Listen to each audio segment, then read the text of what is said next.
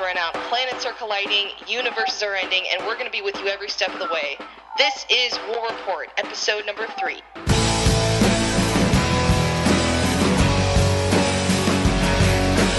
Jamie Rosales, how are you doing? I'm doing great, Kevin. I'm glad you're finally back from your trip. I got back just in time because issue 3 of Secret Wars has hit the stands. We've read it. We're going to talk about it today. God damn, so much is going on. This event is it's just tremendous. It's huge. It's life-changing. And just in the time span you were gone, there's so many books to cover. Oh my God. First, let's talk about issue 3. What the hell happened, Jamie? This is probably the best issue yet. Yeah, agreed. So should I just start? Go for it. So we begin with Sheriff Strange giving Dr. Doom basically the summary of events that's happening in all the kingdoms, and Doom doesn't want to hear it. He's just like, come on, this is boring, bro. Like, let's not go through this again. And, Strange is sort of emphasizing the fact. He's like, dude, you could see everything, but you don't know everything. And, Doom sort of throws in his face. He's like, well, you could have been God. And he's like, I don't want to be God. I didn't want to be God then or now. And so it's clear at this point, because there was this sort of, we talked about, from the first issue and the second, I was like, I know Doctor Strange to be a good guy, but like, the things that he's doing for Doom, it just doesn't seem like, I'm like, is this the Strange that we know? And it's clear now that it is. He does remember his old life as, this is 616 Doctor Strange here that's serving Doom. And it gives you into more in-depth about this later. Right. Because he's basically like, they both they were like walking in this garden and they like remember, he's just like, look, I know you had to do what you had to do.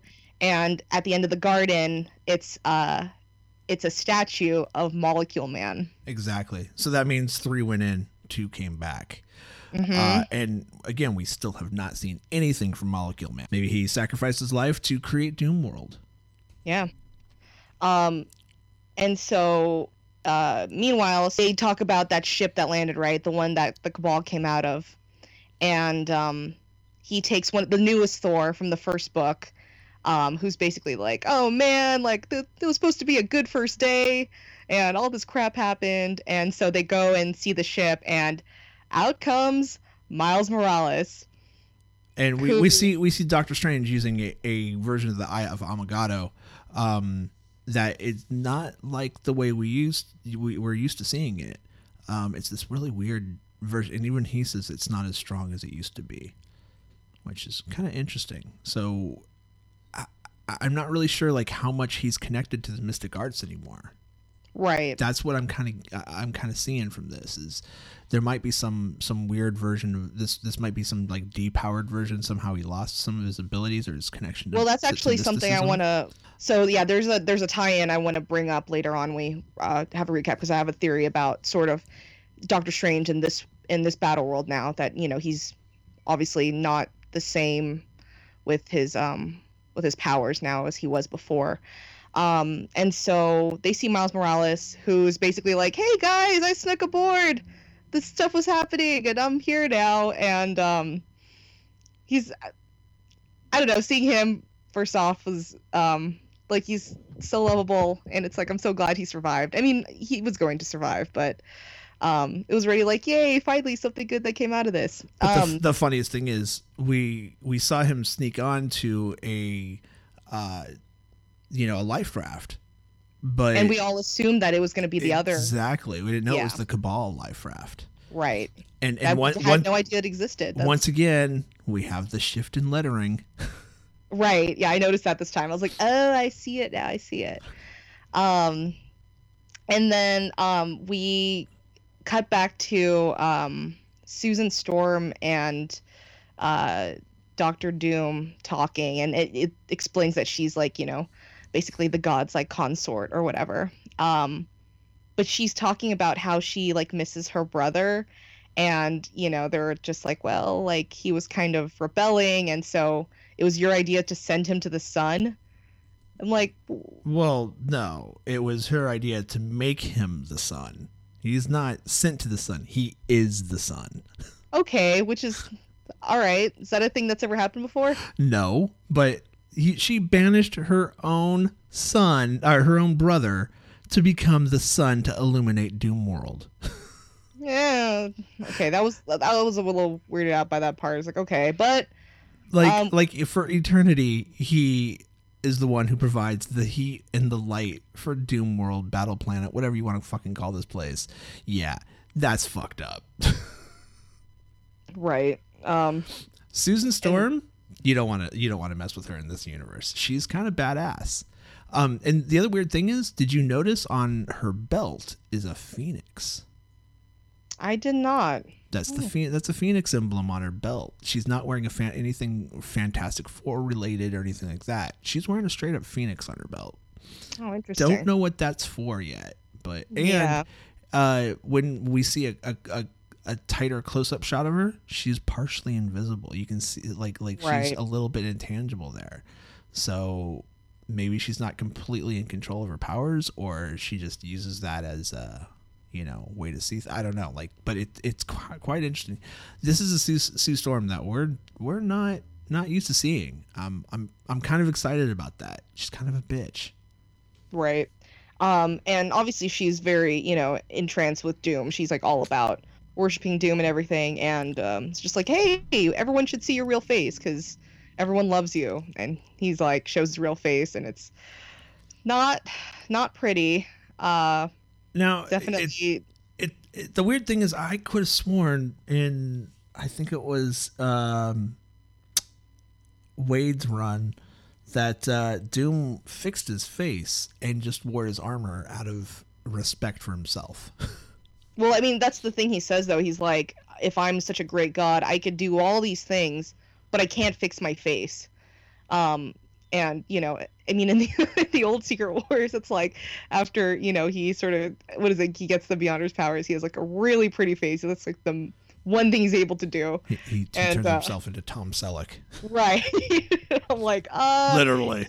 Yeah. You don't not even Tom Selleck now. He's still way more handsome than Doom now. It's like, Jesus Christ, put your mask back on. So we get to see his face. It's horrible, but it's about what's in the inside. Meanwhile, it looks like he's been eaten by a flesh-eating virus, by the way. Yeah, which is really weird, but okay. Yeah, it's like melty face. At least like Deadpool has like patchy face. He's got like melty face thing going on. I don't know. Now they did something different in this book too.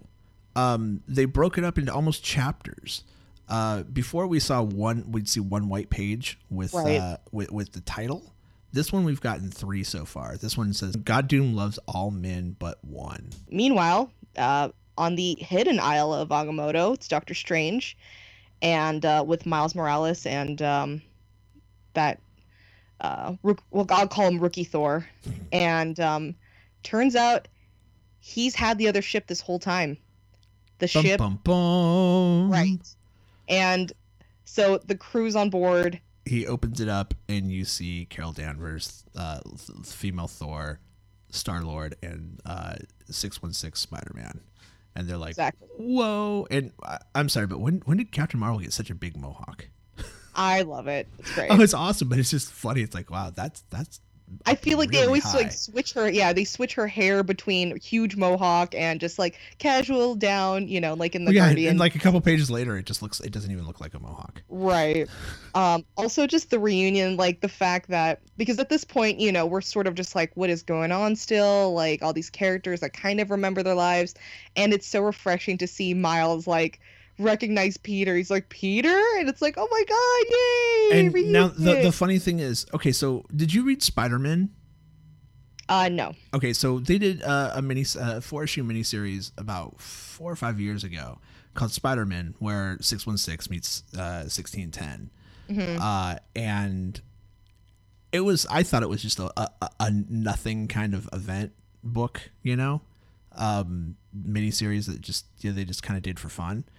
it's been recalled and brought back up so many times now. Like, I think it's going to play back into this whole event of the 616, this new 616 and Miles Morales. So if you have a chance, go back and read that, because I think it's going to be a big. Who wrote book it? for Do you remember? It's Bendis. So that was kind of cool. And then we see that Cyclops is still channeling the Phoenix now. He's basically the Phoenix. He is, yeah. I mean, he took on the Phoenix persona again.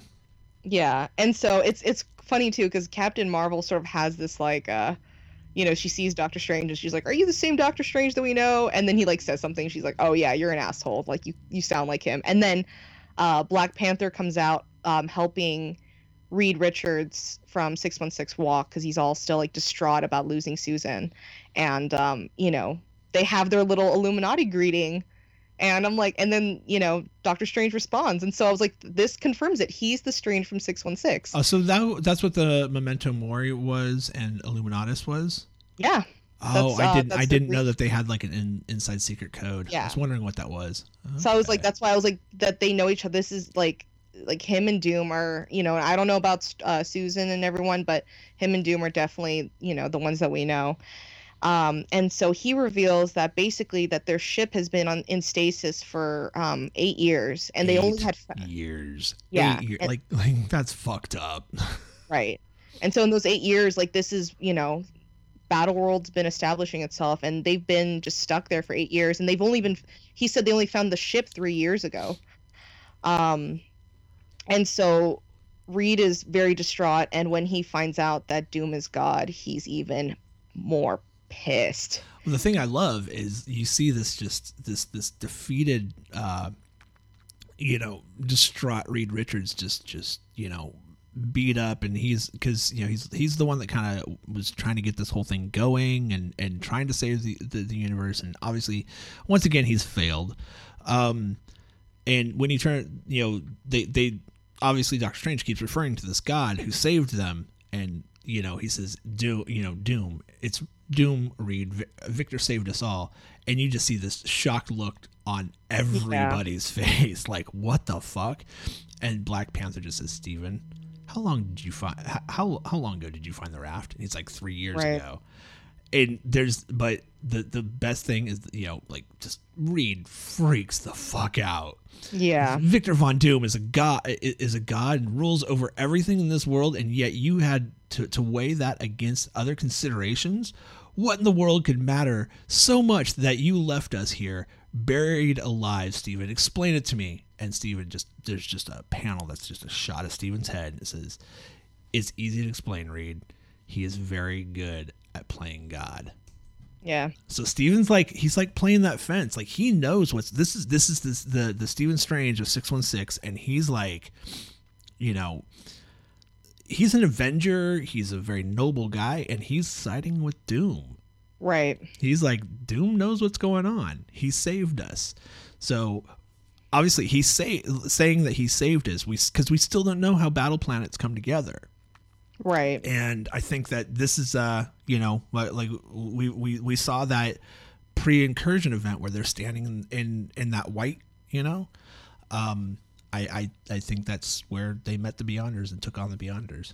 Right. And especially back in like New Avengers, like Doom and Doctor Strange have always been like, after the group is sort of abandoned that, like, look, we don't want to destroy worlds anymore, this is effed up mentality, like Namor goes with the ball, and then it's Doom and Doctor Strange basically handling, everyone else's business. They're the ones that have to make the hard decisions. And so, like, that's kind of, I love that he says that, because it's almost just like Reed, back off. Like, you're a good guy, and obviously this wasn't, your idea didn't work out. This is working out, and Doom's really good at it. Yeah. So I love that. Yeah. I think, and also you think in a little bit of a way, like, Reed was like, well, why the fuck it wasn't me? Because those two are absolutely constant absolutely at each other. And also, I mean, imagine Reed mad now, and imagine him and he's distraught about losing Sue and his daughter, and they're still alive in this form. Now the thing that we don't know though is which version of Sue Storm is this, right? But the truth is, like, even from the first issue, like, Valeria and Susan, that looks like his Susan, and so even if he sees them and she doesn't remember him, like, he's gonna be hella pissed. Oh God, yeah. So, but again, we don't know which version this is. I mean, yeah, right, they all look the same. We'll talk about that later. Right. So what else happens? Well, we see we actually get a chance to see the Cabal on the next page. Yes. They're camping. Camp out with the Cabal. Exactly. I love it because it's a pretty much full page spread of all of the Cabal sitting around a fire. Yeah. It looks like they've cooked some kind of a beast or something that they've caught, and they're having a little bit of a meal. It's like a bunch of villains in these cool uniforms sitting around eating. No big deal. Right. No big deal. And they're basically just debating about if they made a good move to kill those Thors when they came out. And, they're like, we should have asked questions. Do you think this is all a good idea? Namor is just like, whatever. I'm just sort of along for the ride at this point. Well, the funny thing is, it's not the person questioning is Reed Richards. He's like, we shouldn't have killed those guys. We should have, we should have researched it. And you got to remember, even though he's a psychopath, He's hella smart. He's fucking smart, and he started out being a really good guy. Right. So we'll talk about this later, but for sure. Yeah. And Thanos is just like, whatever. I just want to go kill. Yeah. Well, essentially, yeah. And also, if you read the new Avengers, I think Avengers World, like Namor at this point he's along for the ride, but he's also trying to finish his own job in a sense. He's like, I think he wants to ultimately be the end of the Cabal. I don't know how that's going to play into Secret Wars like this, because he's just not on their level anymore. He's just along for the ride, because it's too late now for him to turn back. But basically, Thanos is just like, forget it, don't worry about it, we're good. They're sitting around talking, and Thanos says, there's no need for mercy, no need to regret what is lost. Black Swan says, oh, really? Because you think we just muddle along will somehow eventually find answers to our questions? And Thanos is just like, no, the answers will find us, I know it.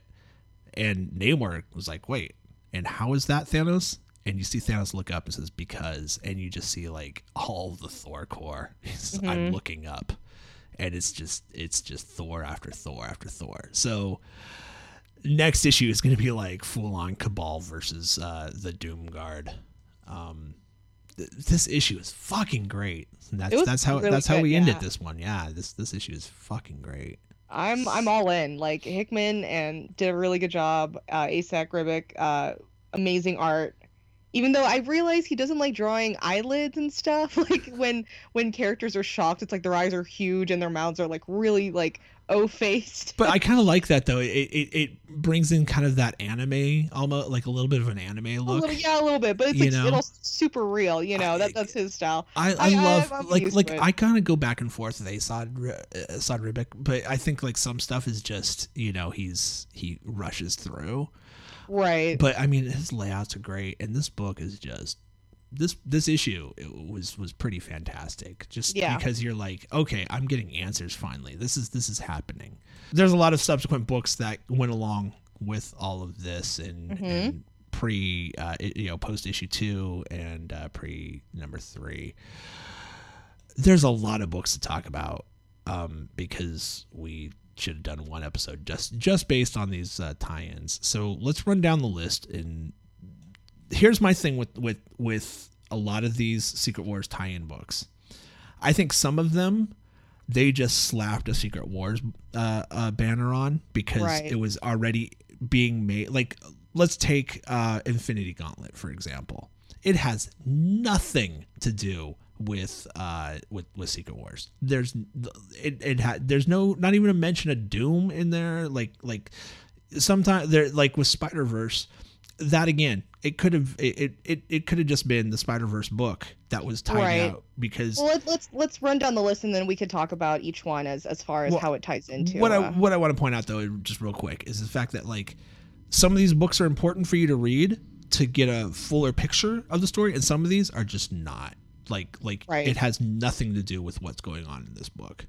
So that's just kind of what I wanted to point out. Yeah, absolutely. Okay, so let's start with A-Force number 1. This is written by Marguerite Bennett and G. Willow Wilson. Miss Marvel, what? And so basically in Arcadia, which is a region in Battleworld, it's all of the female heroes led by She-Hulk. They are, they have basically the nicest country besides Doomsguard, really. It's like the prettiest country. And they fight a giant shark, which I think was planted there, is implied. Miss America from Young Avengers, she ends up damaging the shield wall because there are countries right next to it. And she basically, now her punishment for doing that is being sent to the wall. And as we know from Secret Wars #1, you know, that's where all the monsters are at. And everyone's kind of really pissed off about that. So they're trying to investigate what happened. And meanwhile, Nico, who's really sad because they were like, you know, BFFs, she sees this other superhero fall down who she thinks is Miss America, and it's not, and it's this woman who's just completely made up of stars and galaxy. So yeah, that was Captain Universe. Oh, I didn't realize that. I think this one is actually kind of important because this is the book that it seems like all of these characters on what Providence is this? Arcadia. So Arcadia is the one where this isn't linked to any previous book. Okay. There's Arcadia, to my knowledge, hasn't shown up in any other series as far as like a crossover event or anything like that. Right. And the other books do. And these all seem like they're straight 616 characters. Like they still, for some reason, they're just 616 characters that don't remember the incursion. So maybe they've been, you know, removed and put in here, you know. It's a cool story. It was a good book, and I think it's going to play in more into what's happening in Secret Wars. Yeah. Like I said, it's I think maybe Doom put a lot of these characters into the 616, like he removed them himself. That's just my theory. Yeah, definitely. This is, I think, a good tie-in because it does have a lot to do with like there's a lot of Doom / Strange interaction with the Thor core and everything, and I think it's gonna sort of. I'm curious to see how the mystery is, like who set them up or whatever, and how this whole shield wall plays into that. So I think that in regards to tie-ins, this is a book that you should read with Secret Wars. Yeah. Next one, Spider-Verse #1. Skip it. Don't read it. Don't need it. If you like Spider-Verse, it's your thing. It's basically just characters like it has nothing to do. It has. Yeah. It was the Spider-Verse book that they were spinning off of the Spider-Verse miniseries, and then they went, "Oh wait, we're doing Secret Wars." So literally, they say Doom in one panel. You know, yeah, it has nothing to do. There's no interaction with Battleworld in it. It exists in their own land. If that's what they're trying to make it look like. Well, this was a book. This was a book that was done because there was nothing. You know, they just threw a Secret Wars title on it because it was already in the pipe. Right. The cool thing I do like about this that's a little more prevalent in this book than so far in the other books I've read is that these characters all have spider senses, so they all meet each other and they're like almost like they're destined to meet. They feel like they have to meet, but they know something's wrong where they can't. They're like, you know, Spider-Gwen sees her grave in that world in Manhattan, and she's like, I don't remember dying. You know, no one remembers their past life. And well, yeah, but that was all stuff that happened out of the Spider-Verse miniseries. Oh, okay.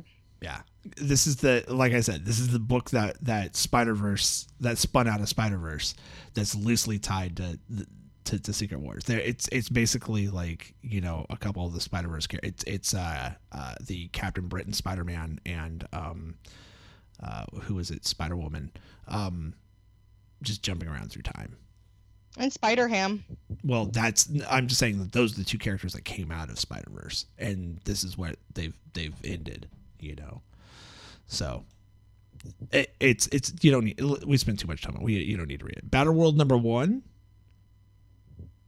#1. Read it. Yeah, I mean it's there. It's actually this is actually a tied-in book, but This was a weird one for me because it's not really sure where it's set. Right? Like what Earth, what reality, where it's tied into? Well, as far as I know, the Supreme the Soldier Supreme storyline, because there's two stories in this, that takes place in Limbo, whatever country that is. But this is actually my theory with Doctor Strange's his loss of his abilities and stuff, that he has sort of a different set of powers because his soul right now, I don't know if it's the same, Doctor Strange, whatever, but my theory is that his soul is somehow not part of him anymore. And now his Doctor Strange's soul, Punisher was originally carrying, but after running into the Furious Four, which was basically like hell versions of Wolverine, Hulk, Ghost Rider, and Spider-Man, he ended up killing himself in order to try to kill Wolverine. And that, of course, can't kill Wolverine. So now Wolverine, at the end of that, basically, because he was like kind of a bounty hunter, he meets up with Sheriff Strange and he's like, why did you even have me do this? Why didn't you just have the Thor Corps do this? And he never answers. And that's why I'm like, why is he on the secret mission? And now Doctor Strange is linked up with that Wolverine. See, and that's the thing. It's like I my biggest problem with a lot of these tie-ins and events and stuff, I thought we were going to be getting like one continuous kind of a timeline that interacts with all these different worlds and stuff like that. But a lot of it is like, this event happened in this particular universe, and so we're getting like, multiple versions of Marvel characters, yeah, which is confusing as all hell to me. Yeah, but it's definitely, it's like a weird, like out of place story. Like, exactly, like it doesn't have a certain timeline, and I don't know because this is like Battle World is just sort of a bunch of mini stories. I don't know when this plot is going to ever come back. Yeah, it's like, is it? I don't know. Like, I was hoping that these Battle World stories would kind of tie things together a little bit more, or, it's like Battle World. Okay. Are we going to have like different regions fighting each other and stuff like that? Nope. Right. You want to talk about MODOK? I say read it. I had fun. Kevin doesn't like MODOK, but I just don't think it was worth it. George would be really disappointed in hearing that. I know. But I thought it was hilarious, and there's a baby MODOK, and it's cute. Okay, so overall though, in terms of Secret Wars, it's kind of weird. Like, it doesn't really make entire sense in sort of the main plot, but I think it does tie in. The Battle World book ties in really well with mini stories with just what's happening around Battle World in Secret Wars. So read it. It was good. My favorite book that week was Planet Hulk #1. Yeah. Fuck, so good. Do you wanna cover this? Well, I mean, basically, so Planet Hulk, as we know it, was basically where they took the Hulk and shot him off into space, and he landed on a planet and became, a warrior. That has nothing to do with this book. We have this He-Man like version of Captain America, who's riding around on Devil Dinosaur fighting. So great. We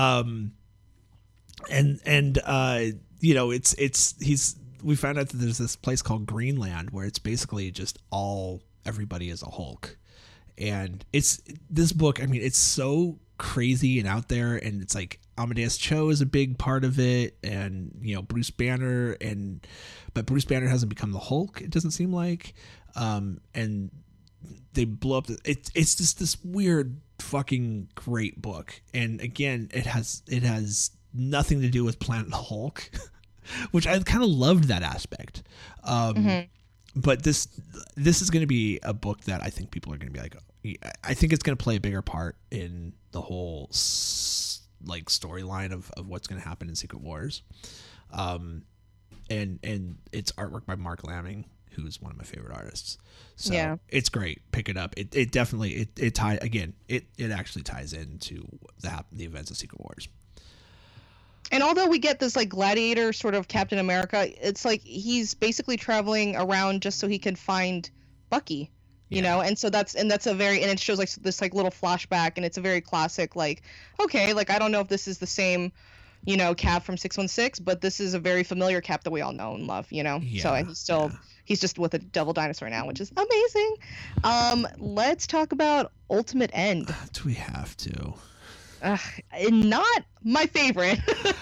Out of everything, this is the worst book you could read because it's this book continues with my theory that Secret Wars was not as well planned out as they thought. I think this was supposed to be the end of the Ultimate Universe before they decided to do Secret Wars, and they just kind of rework some panels to make it work for Secret Wars. Ultimate End, I feel, is just, it was a book that was already in the can that was going to bring in the Ultimate Universe and Earth 616, and they just went, well, we're going to do Secret Wars instead. And they went, well, we've got this done. We've already paid these guys. Let's make this into a Secret Wars book, because you have two different realities. You have the 616 Earth and you have the 1610 Earth, and the incursions happened, and they're living peacefully between the two, trying to figure out what's going on. And so you have Tony Stark, who's kind of that he keeps referring to things that he did, and you have Doc Green, Spider-Man's in this. There's so many things missing from the timeline that happened in the first Secret Wars book, and the characters that survived and didn't survive. This book is just, it's gonna confuse the hell out of you. Yeah, it was really hard to follow. I think the only one thing I do like that they showed a version of the Thor Corps that was Groot, which is my favorite thing. Yeah. But yeah, it was really hard to follow because the way it starts off is like, here's the incursion as we know it. It's heroes flying at each other, because that's what we saw in Secret Wars #1. And then all of a sudden it was like 3 weeks prior. Here's all these other things about to happen. And it made no sense to me. I wish, and the thing is, I recognize the characters. I know these characters even from the Ultimates universe, but yeah, I was really confused by this whole thing, just the way they plotted out everything. So maybe not the best book to read in ties with Secret Wars. I feel like it's a skip, even though it references the incursion, all the stuff. Just it's the tie-in that doesn't need to be a tie-in. I don't get it. Like, honestly, it was one of those books where I'm just like, what's going on here? I don't understand. And I follow these books for the most part. Like, I don't understand. Like, I really believe that maybe this was the book that was supposed to be, like, maybe this was originally the plan for bringing the two together. And they decided to do something epic, because we see, like, the weird thing is, they make reference to, Amadeus Cho and Tony Stark finding this portal, right? Mm-hmm. That happened in the Spider-Man, the Miles Morales book, where they find it, and so it's like, wait, we're bringing this back again, and then, I really think that, and so the Thor Corps or whatever, Doomguard shows up at the very last panel, and to me it's just like, looks like somebody just they just threw that in there and went, oh, here you go, let's this is how we're gonna tie it in. Let's do like, they're like, hey, Bagley, draw us a picture of the Thor Corps. So yeah, skip it. Right. You want to run through Master of Kung Fu #1 and 2? I didn't read it, so you tell me about it. Okay, so obviously I don't know too much about Iron Fist, a hero that I really want to get into, just haven't. But in the Nation of Kunlun in Battleworld, I guess everyone's sort of ruled by this system. An emperor is chosen every 100 years and runs through 13 chambers of trials of combat. And basically, currently, this Emperor Zhengzhou is he's had 100 years of prosperity / terror, and in this like public area we see that these students of like the Ten Ring School, they're basically see like a homeless guy and they're like, get out of here, we're gonna kick your ass. And then of course the homeless drunk guy ends up kicking their ass, and turns out he's this guy Shang-Chi, who is the son of the emperor, he's been missing for years and years. And him and his father aren't cool anymore. And then Callisto from the X-Men series, her and her mutants, which one of them involves Kitty Pryde, who's bald. What? Yeah, I didn't realize it was Kitty Pryde until the second issue, and it was like they mentioned her name, and I was like, oh, okay, I thought that was a dude this whole time. But so they end up saving him, and they're like, here. And in issue 2, it's basically like, come hang out with us in our underground, area, because Callisto loves living underground. And meanwhile, we see that because Shang-Chi has resurfaced and the Emperor doesn't want him around, he's hired the like top assassin teachers of these like schools that he runs. It's like the Red Fist school and the School of the Ten Rings, and these like psycho killers. And then there's also, Iron Fist. It's what's his real name? Randy something? Danny Rand. Danny Rand. Okay. Because the way it's like written is like you clearly know it's him, but it's like Rand Daniel something, or they try to like play on words with his name. So, and he, I guess, at the end we find out like he wants to find Shang-Chi and face him because Shang-Chi had murdered his master. So now those three are after him. In issue number 2, Shang-Chi doesn't want to teach Callisto, and they get she gets like butthurt about it, and she ends up ratting him out to the Emperor. And so after they get found out and people die, Shang-Chi then feels bad, and he's like, fine, I'll teach you guys. But in order to do that, we have to form a school, and then by forming a school, I can then compete in the next tournament, basically, this Mortal Kombat of facing off my father and becoming the new Emperor. And I think Can I ask you a question? Yeah. What does any of this have to do with Secret Wars? Absolutely nothing, but it's a fantastic book. Okay. I'm just curious. Yeah. It sounds awesome, and I love all of the Iron Fist stories and stuff like that, but it's just like, again, this book could have just been something that Marvel put out. And seriously, I don't even think there was a mention of, besides the Kunlun in Battleworld, like no mention of other interaction of Doom or anything. It's just all its own book. Yeah, this is just Marvel. This is just Marvel trying to get you to buy a book. Yeah, no, it's great, and there's only gonna be 4 issues. So, and they cranked it out pretty fast in the last like 2 weeks. So you should be able to kill it in a sitting. Next after that, Deadpool Secret Wars. Yeah. Okay, and not Deadpool fans here. Okay, understandable. No. But they take Deadpool now and they put him in the old Secret Wars book, is essentially what this is.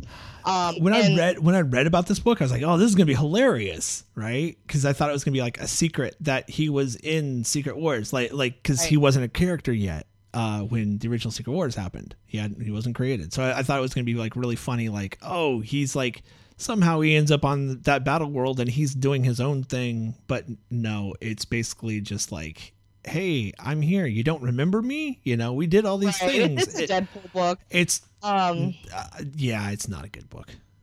Well, the cool thing that I do like about this book that ties in a little bit with Secret Wars is that he actually gets to witness the worlds being created. It's like, oh, look, and he like looks outside in space, and it's that happened in that happened in Secret Wars. Okay, well there you go. So that's how you watch the original Battle Planet get created too. And then at the end, he turns into handsome Tom Selleck, like what happened to Doom in original Secret Wars. So that was kind of cool. But if you like Deadpool, skip it. Not the biggest fans here. Infinity Gauntlet. What did you think? Oh, I fucking loved this book. Jerry Duggan and Dustin Weaver are just an amazing team. They like, I love Jerry Duggan as a writer. Like, he's become he's gonna be that writer that people like 5 years from now are gonna be like, oh my god, did you read that Jerry Duggan book? He's on top of his game. In this book, it has, again, absolutely nothing to do with Secret Wars. We meet this girl that lives on New Xandar, and named Awan, right? And Faye, yeah. and their dog Zing Zing, and their grandpa, and their father are basically like just looking for anything they can to eat, and they're digging through looking for like cans of dog food and stuff, and all of a sudden they get attacked by these giant like creatures who looked familiar. I think they're somewhere in the Marvel universe, but I don't remember. They're the Annihilation Wave. Oh, are they? Yeah, that's what they are. Oh, okay. That's why they're in New Xandar. It makes that makes sense. This is the Annihilation Wave they're dealing with. They're basically these giant insects, and when they're able to survive, they're basically living like Walking Dead. It's like Walking Dead in the world of Mad Max. That's what I was just about to say. It was like you can't make too much noise because it's going to attract these creatures. Yeah, that was like, we've seen this one before, but right. I mean, it was really interesting because we find out that they keep referring to this girl's mother as she just disappeared and she left them, and obviously we know where that was going. But the funniest part is they find an Infinity Stone. Yeah, she punches the bug out, and there's a stone. Yeah. And then at the end of the book, their mother returns, and she's full on Nova Corps. So yeah, and she was like, "I told you I'd come back." Right. I was like, "Oh, come on." Again, book has nothing to do with anything that's going on in this series. Also, Thanos at the end, he shows up, and it's like, see, I told you guys everything was gonna be okay, and he like watches them from like a empty building. He's like, no, it's not. And I'm like, what? And he has one Infinity Stone, so I don't know what they plan to do with it. Again, I think this was a book that, because Dustin Weaver is not a fast artist. I still think we're waiting for his Shield book to wrap up. By the way, if nobody's read that book, I don't know if he did a basically the history of Shield, but basically they go back and say that Shield was started by Michelangelo. Okay. It's pretty amazing. Go back and read it. It's an incredible book, and the artwork is beautiful. Anyways, so I think this was a book that was already done, and they just went, we can make this a Secret Wars tie-in. Sure, it's a part of Battle Planet. Yeah, that's what we're gonna do. Right, and then it was a good chance to make new characters, and sort of it was really like with the art and everything is very emotional, just very captivating in that way, and then just by itself, like, great book, pick it up, but yeah, it has nothing to do really with anything that's going on in Secret Wars with Doom and everything. So all right, next Adelan Rising, which you didn't read, right? No, and this somehow I missed this one. Yeah, this book has a lot to do with Secret Wars. That's what I assume. So Charles Soule picks up from his Inhuman series, and basically it starts off in Greenland, in the land of the Hulks, and it's some of the new humans, Flint, Naja, and then this Mega-Ran, he's like a Hulk, and a Ghost Rider guy, but they just call him G-Man because he's all sassy and from the 20s or something. So they go into Greenland and basically start like throwing these like gas things that like makes all these raging Hulks in the desert smart again, because they're like, well, we lost our minds, we started raging out, and but then they get attacked by the Thor Corps because it's a super criminal crime to go land jumping, essentially, just jump from nation to nation. You got to stay in your place. Yeah, that's one thing that we're learning with all these tie-ins, that you basically have to stick to your own your own land, which I think will probably play in a bigger picture of this. I think where it's if you don't follow the rules, maybe things start to fall apart. Because these are all different realities that eventually something's going to happen, I think, and we're going to have. Anyways. Yeah, and essentially, I think initially I thought like, oh, maybe like how I asked you before in a previous episode, I was like, why is the punishment to go to the wall? It just seems so like evil, and like is it just because Doom and Strange are just being dicks? But truthfully, there is a very specific system set up. And it's almost like, like what ends up happening when that system isn't followed, like shit does start to fall apart, or, maybe that's what's going to happen. So Doom ends up having like this hologram Star Wars kind of meeting with Medusa, who's the ruler of this world. I think she's like a baron. And basically she captures G-Man, and she doesn't want to torture him, but she's like, all right, whatever, just get the information out. Who's running this Basically, it's like a little rebellion, and I was a little confused by that. I thought that they're trying to overthrow Doom, but I guess they're just trying to help people and defy the system or whatever. I don't know. It's not really specific with Doom, but they discover, well, they have this little rebel unit who's run by Matt Murdock from 1602. Oh, really? Okay. Yeah, and that was kind of cool seeing him there. And then G-Man's tortured, and then the only word they're able to take away from that is this single phrase, the quiet room. And it cuts to Medusa sending this Inhuman, Oran, who had died in the Inhuman series. She was like basically a cop, and they brought her back, and basically she's like, no one can know while you investigate that I sent you. Not a single person, because we can get in trouble. Just go and find out what this is all about and who is running this, rebellion. And she goes to basically this cool Gatsby bar, and it's freaking Black Bolt, who's the bartender, and he's like in a full tuxedo, no mask. He's just like, and he can talk, and he's just like, he looks at her and he's like, let me guess, Medusa sent you. And that's how the book ends. I gotta read this. It sounds like, see, this is the tie-in. This is something that goes on and tells the story of what the hell's going on here. Right. It doesn't seem like it's an afterthought. It's an actual tie-in book. Yeah, and I definitely think it's I mean, even seeing new characters in there, that can be kind of a little hard to follow. I feel like anyone that's not reading Charles Soule Inhuman may not recognize everyone, but it's a really fun book. And that's weird that they brought in Matt Murdock from 1612. Yeah. So that's, what is he doing? How did he end up in there? I have but that's I mean, yeah, that's where he's from, and it's weird. It's weird, but it's it could definitely, I feel like this book can attribute to bigger things happening in Battleworld as far as this, there are little sort of rebellions happening in different nations. And this could totally be a huge part of it. It's good. Pick it up. What's the next book we got? MODOK Assassin #1. Didn't read it. It's amazing. I know you're not a huge fan of the character, but real quick, so Doc Ock is about to get killed by Bullseye, who has an official assassin hit on him. And this all happens in the land of Killville, I think is the country in Battleworld. And MODOK ends up interfering, and he ends up killing Bullseye. And he's just like, what the hell are you doing? Like, this was an official assassin hit. Like, what? They're going to be so mad at you. Doesn't give a shit. Kills him. And then, Doc Ock just like, thank you so much for saving me. And he's like, well, you realize why they're chasing after you, right? Because you stole from a lab, which was my lab. And so he kills him too. It's a really sadistic book, but it's really hilarious.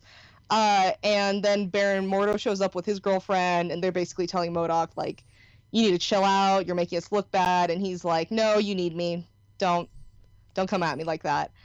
And he takes a little ride, and you see that Killville is actually landlocked by Monarchy of M, who's ruled by, we haven't seen that book yet, but it's ruled by Magneto, and that's the planet, or the what was that series? House of M. House of M, yeah.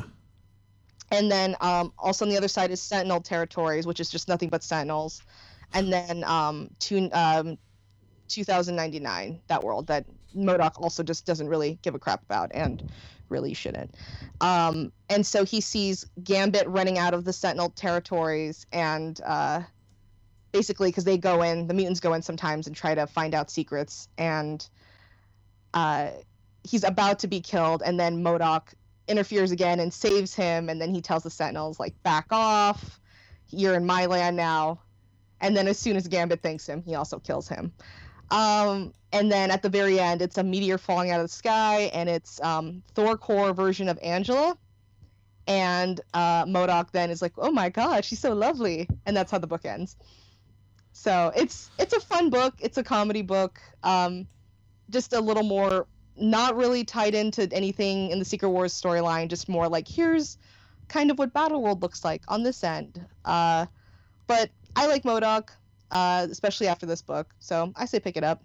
I mean, again, not my cup of tea. But it sounds like it's another tie-in. Good. we're getting fleshed out here, which is good.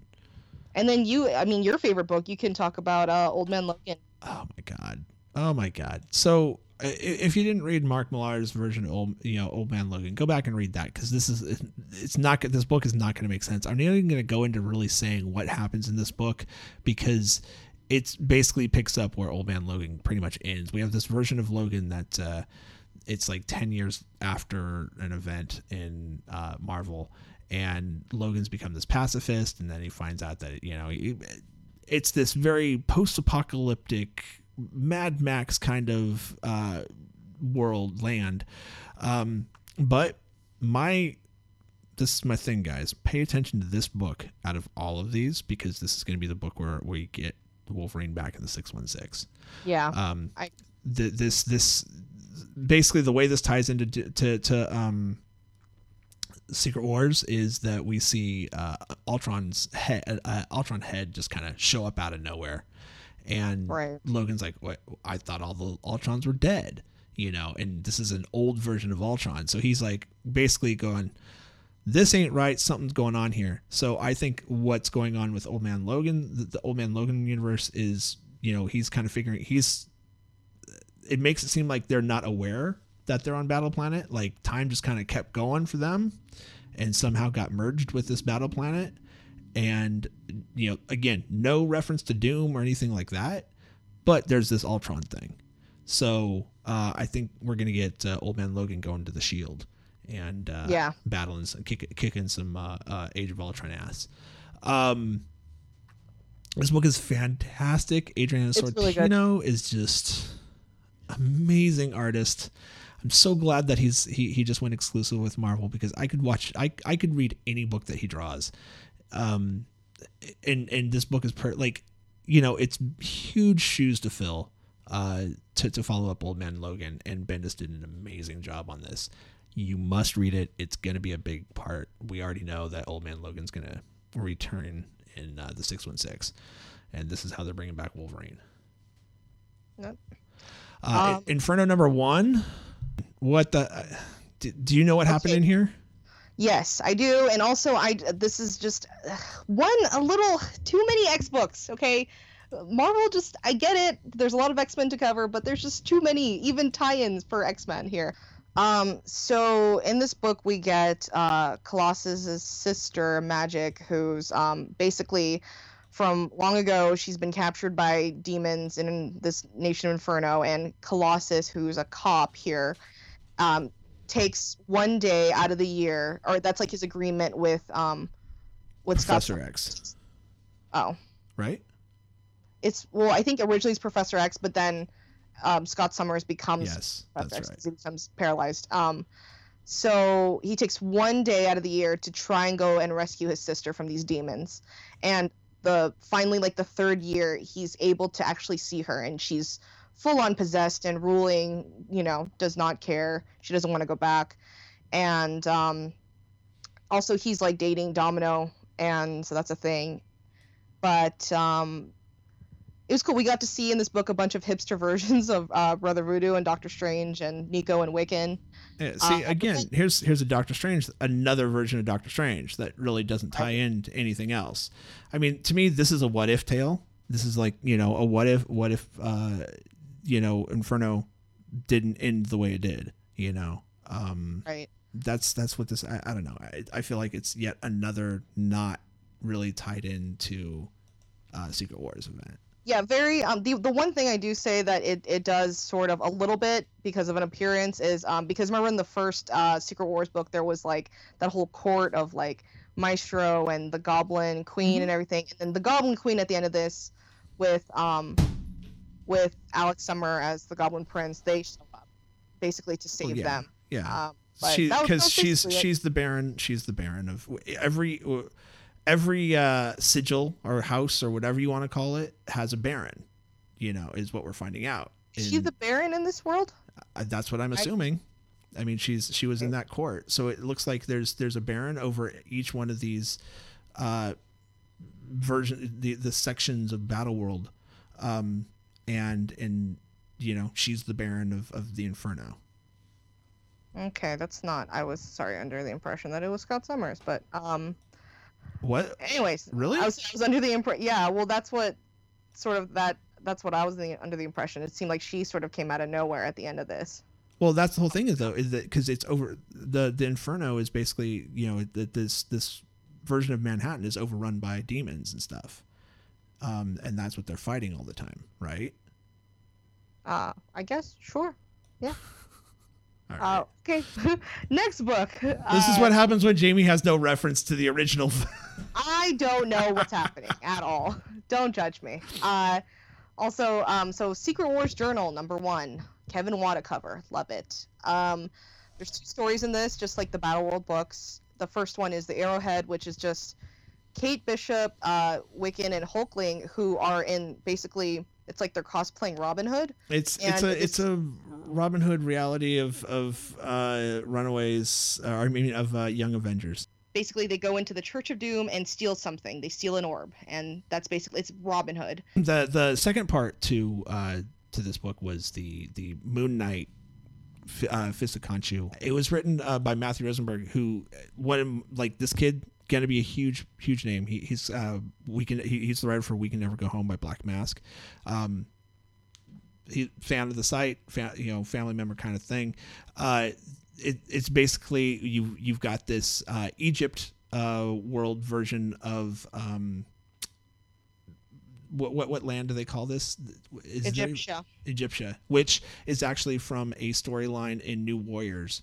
But it's this basically reality that is ruled by Khonshu, and Khonshu is this just evil god that's working for Doom, and she doesn't even realize how evil Doom is.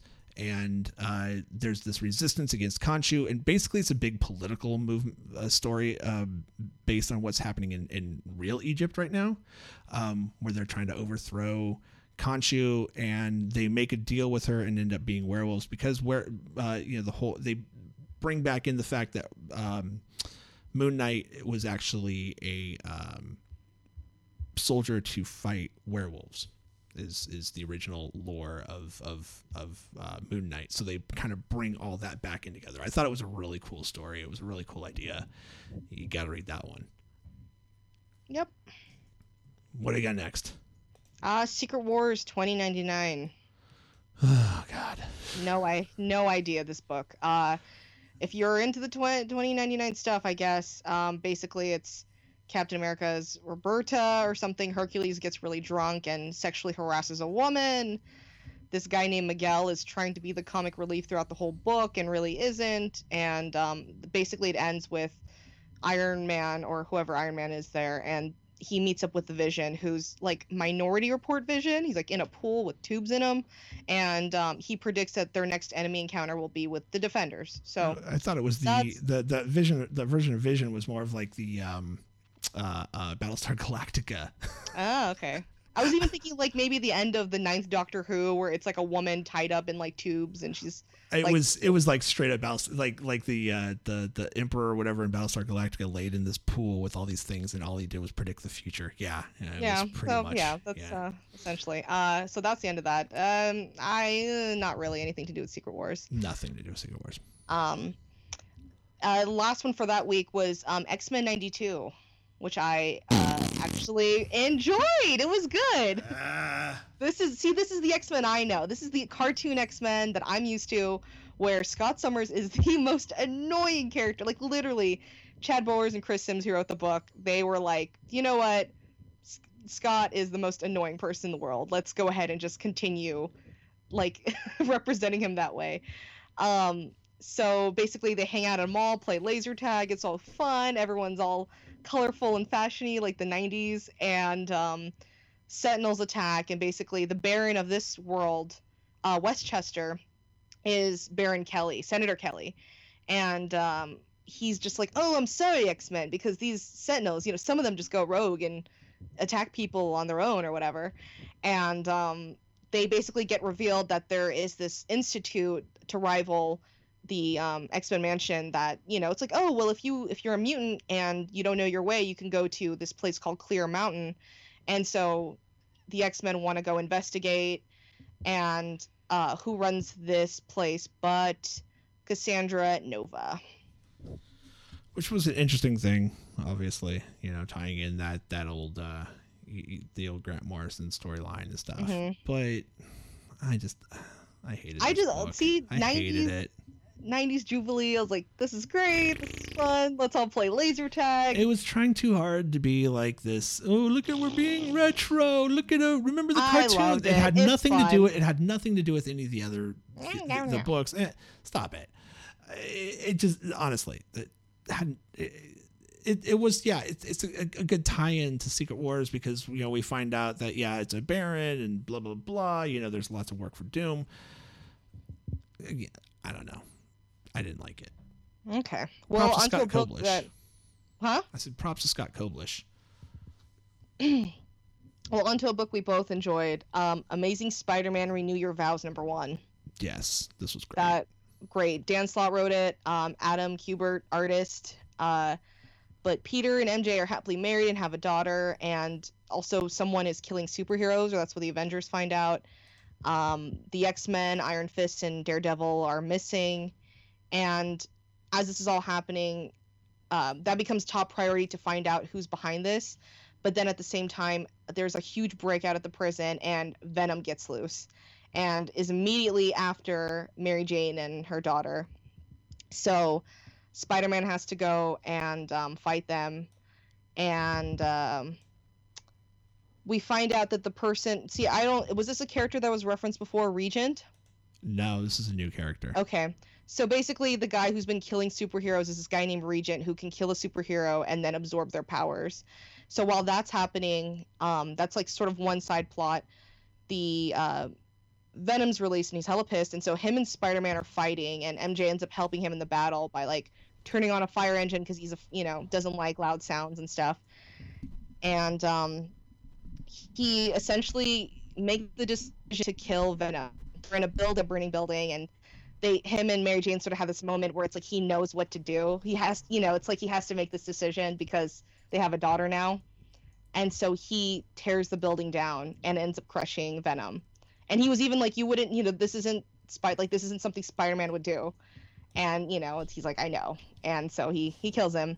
And then it cuts to like years later, and his daughter's like, it looks like she's about 9 or 10 years old now, crossing the street with him. He no longer wears the Spider-Man outfit, and all the billboards everywhere are of this guy Regent, who's like an important celebrity now. Yeah. And so that book was amazing. Yeah, it was pretty great. Not really anything to do with Secret Wars though at all. Like I don't even think there was a mention of Doom. No. There's at all. Nothing at all. I think I have theories about this, but it looks like I'm gambling that Regent's going to become a villain that they bring out of this whole thing. Right. He's pretty cool. Definitely, it was super dark. It's really a little depressing there, but it's a good book, good read. Next title, Extinction Agenda. Did you read that? Nope. Okay. You didn't really miss much. So, written by Mark Guggenheim. So basically, it takes place on Genosha, and a bunch of these mutants are sick and need help. And Rachel Summers on the other end, like she leads the X-Men and everything, and doesn't want to help them because their disease can spread and infect all mutant kind. And she's like, we can't. There's enough mutants that have died already. We can't help you. And Alex Summers, who's part of the main group that lives in Genosha, they want to kidnap Rogue and some other mutant that'll help cure the disease, or he thinks they will. And also they tried to appeal to Doom. He was actually featured in this comic, and Doom was like, not only did he not want to help, but he's made some bigoted comment, and he's just like, ugh, like mutants are disgusting, or like mutant, like a blight upon the world, or something like that. And I was like, oh my God. Because I feel like, too, there's a lot of these Secret Wars books where just really crappy things are happening to mutants. Like in Egyptia, they're slaves. In this world, they're dying. And he's just like, ugh, I just hate mutants.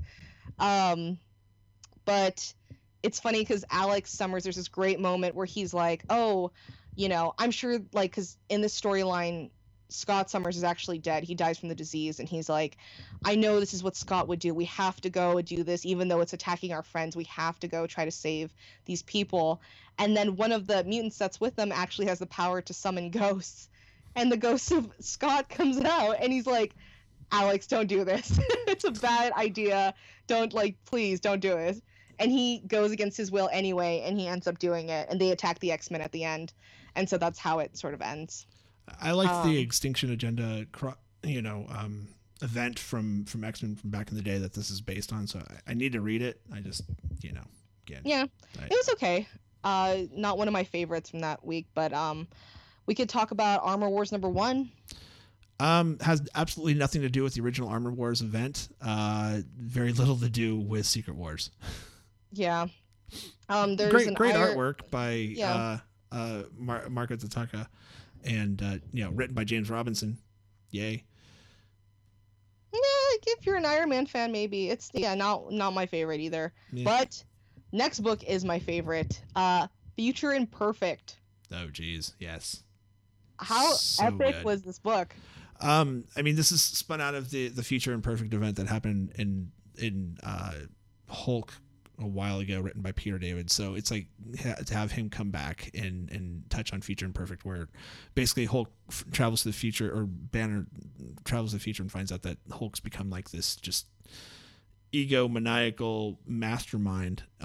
So we kind of see this rebellion happening, and that's the thing is I like with some of these books, they just kind of set up a future. You don't know anything that's going on. You see this girl named Ruby going through the desert, and she finds Odin, who should, for all intents and purposes, be dead. And she's like, "Oh well, you're Odin. I'll take you back. We're part of this resistance that is trying to overthrow Mastro," and takes him back to this place, and we find out that she's got ruby quartz skin, and she can fire blasts, and it ends up that this Odin was actually Mastro in disguise, and he takes them all out, and it's pretty awesome. But I didn't when she's like, oh, he turns and says, oh, Ruby Summers, I was like, oh shit, it's Scott Summers and White Queen's daughter. That's awesome. How fucking great of an idea was that? I like when he's like crushing, he's like, I've crushed diamonds before, and I know rubies can, I can crush rubies too. And he starts cracking her neck, and then the other team saves her, but who shows up at the end? Who leads this rebellion? But the Thing. Exactly. And it's like old school Thing from like the like he's not like, it's like that really clumpy looking rock that Kirby, the Jack Kirby version of him, not like. Well, one cool thing I read was that actually, because so far we haven't really seen any incarnation of the Thing in Secret Wars. It's like we see Reed, we see Sue, we see all these people, and everyone's like, oh, well, I hope the Thing comes back soon. And then he's here, well, whatever this version of him is leading this rebellion, against that Maestro. And it's like, oh, great. It's great. The thing I love too is Mastro is just he's such a jackass, and Greg Land just draws such an evil, fucked up version of Mastro. I used to not be a fan of Greg Land's work, but he's gone through some changes lately, and it's fucking unbelievable. I love his work now. Right. Yeah, this is a great book. This is my pick of the week. Yeah, this is really good. Fun book. Giant Size Little Marvel AVX #1. Didn't read it. It's all fun. There's a lot of it's just Avengers versus X-Men made into little kids, and they're fighting on the playground and competing against each other. It was cute. There's this really sad panel where like there's nothing to do with Secret Wars. Let's go. No, but it's a fun book. And everyone knows that Kevin hates fun, so just ignore him. But there's this great panel where they're trying to compete by running different food stands, and you'll see like Scott Summers is like selling hot dogs, and then Blade's in line. He's like, can I get one with O negative on the side? And then you see Daredevil, who's facing the other way, asking for Diablo nachos. And I'm like, oh, come on. Like, this poor blind kid. Like, God damn it. But it's really cute. And, Scotty Young, come on. And it's also colored in by Jean-Francois Blow. So that's Avengers Undercover shout out. Last two books. Battle World number 2. Did you read that? Yes. Okay. By far greatest region ever in Battle World, New Quack City. Basically, Blade is fighting against these vampires, and then he sees this Dracula, this duck version of Dracula, and he ends up fighting him, and then it all sort of, Howard the Duck is at a diner bar, and he gets involved in the fight, and then they have a good back and forth between each other, and then a Blade version, like the 90s Blade version of a duck, comes out to kill this, vampire, and it's fun, it's cute.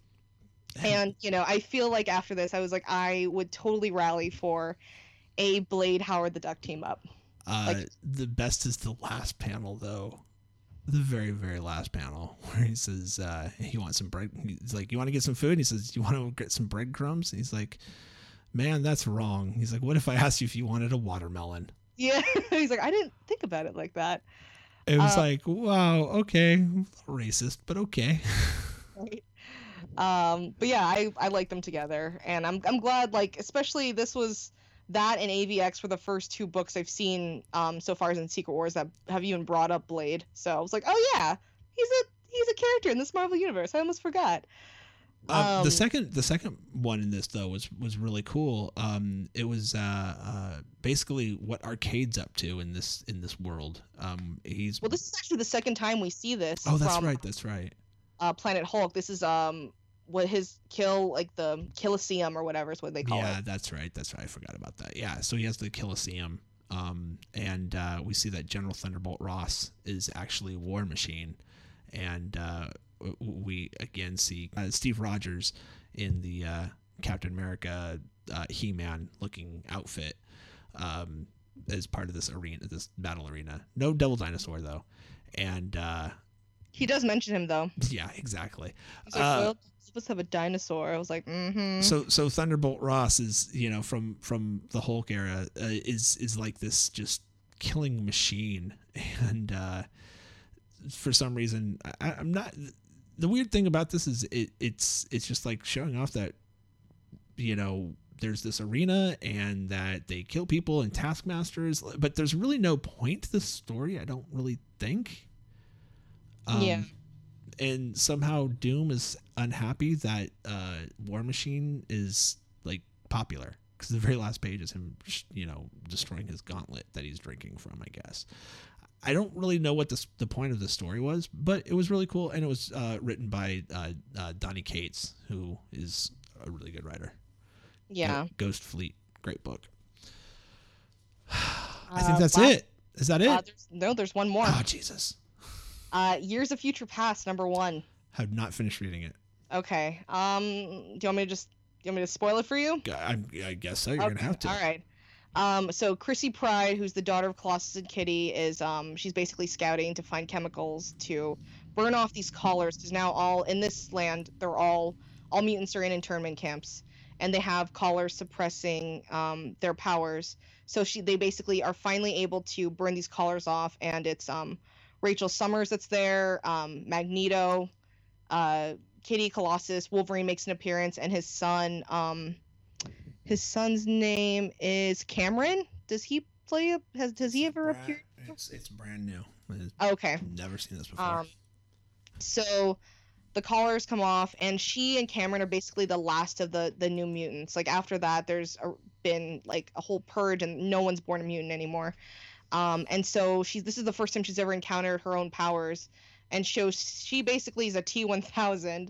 She can stretch and turn her hands into blades, and they're fighting Sentinels, and she turns metal like her dad. And so while that's happening, basically these people who work for the government are just like, hey, let's release Mystique and the Blob. And they're just like, you remember why you've been in a chemically induced coma for years, and you know who put you there, right? And they're like, who? And they're like, Kitty Pryde, which is a total lie. They just want to have mutants fighting each other for the media, so they look bad. So their whole plan now is to basically they have a virus implanted in one of the Sentinels to kill Senator Kelly, and they're going to have Chrissy Pride, who is basically the, she's going to be the spokesperson for the New Mutants. They want her to save him, like in front of cameras and stuff, so it makes them look good. And but it ends in Cameron killing the Blob, and then Sentinels show up, and that's the end of that. Okay, and I just looked at this last panel. These new Sentinels, it's actually it looks like Doom from the original Secret Wars series. Oh. Like when Doom takes on the power of the Beyonder and comes back, this is the outfit that he's wearing. Very interesting. I like it. This book is great. I mean, I didn't finish reading it until just now. It's pretty awesome. Mike Norton artwork, fantastic. Love him. Again, this is continuing on from a legendary X-Men series, Days of Future Past. Probably one of the biggest breakout storylines in X-Men history. So it's weird to see kind of a weird expansion of this legendary series. Like, I mean, as a kid, I loved this. And the most parodied cover from those two issues.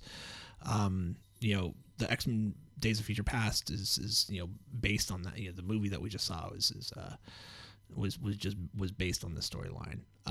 So interesting storyline, weird way of taking on it. Interesting seeing that there's a daughter of Kitty and Colossus and Kitty Pryde, but I don't know, man. This is, again, nothing really to do with Doom until the very last page. Yeah, even that, it's like it's like own independent story. So, but it was good. It's weird because in X-Men 92, it's Senator Kelly, and this it's President Kelly. They're both the barons of their of Doom. I don't know. Yeah. I'm so confused by all these books. Yeah. So confused. Yeah, good few weeks. That was a lot to catch up on that you missed while you were out of the country on Battle World somewhere. Exactly. I went to Quack City and New Quack City. Yeah, that's what I did. Well, guys, looks like the war is over this week. We'll be back next week to talk about some more tie-in books, so we don't have to sit through 6 hours of recaps. Jamie, where can people find you online? You can find me on all the social medias at Jamie Rosaurus, and you could find us both on ekeplay.com and all the social medias as ekeplay.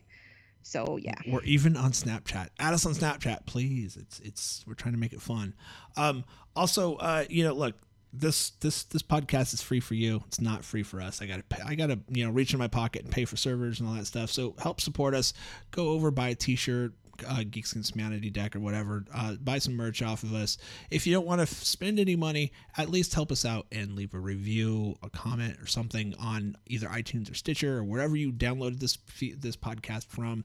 Add this feed to your iTunes or whatever, however you listen to podcasts. Make sure you add us. Tell your friends, your family members, somebody about this podcast, because the more people that listen, the more it makes us feel good and that we're doing something. If you have comments or questions that feel free to hit us up on Twitter. Just make sure you had hashtag War Report in your Twitter, and we'll answer your questions. If you're confused like Jamie is with what's going on and all this stuff. Oh, whatever. You're just as confused. Let's talk about it. All right. We'll see you next week.